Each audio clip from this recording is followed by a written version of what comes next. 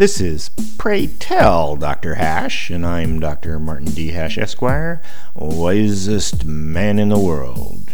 'Cause the competition just ain't that tough. And these are things I wish someone had told me. Today's topic: dictionary definition of liberty.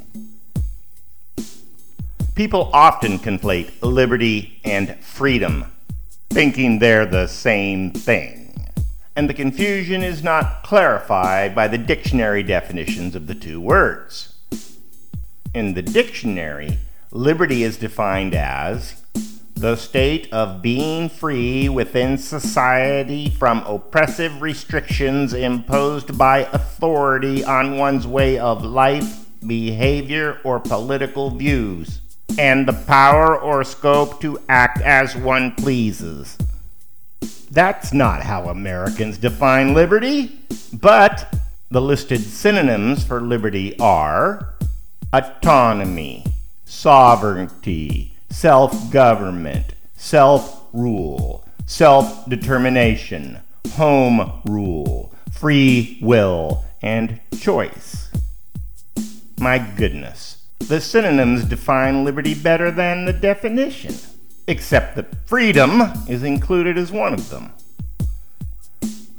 Unfortunately, liberty's dictionary definition does not explicitly say responsibility for your own actions, which would delineate it from Marxist liberty.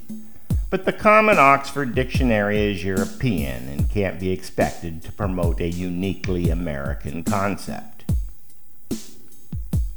So, how does the dictionary define freedom? The power or right to act, speak, or think as one wants without hindrance or restraint. Absence of subjugation to foreign domination or despotic government. And the state of not being imprisoned or enslaved. That's a good definition of freedom, but the synonyms are almost the same ones used for liberty, including the word liberty. Worse, they include self-sufficiency, which is primarily a liberty concept. No wonder people get so confused. In reality, American liberty is making choices for yourself and reaping the rewards or suffering the consequences of your actions, bounded only by the liberty of others, while freedom is the ability to do so.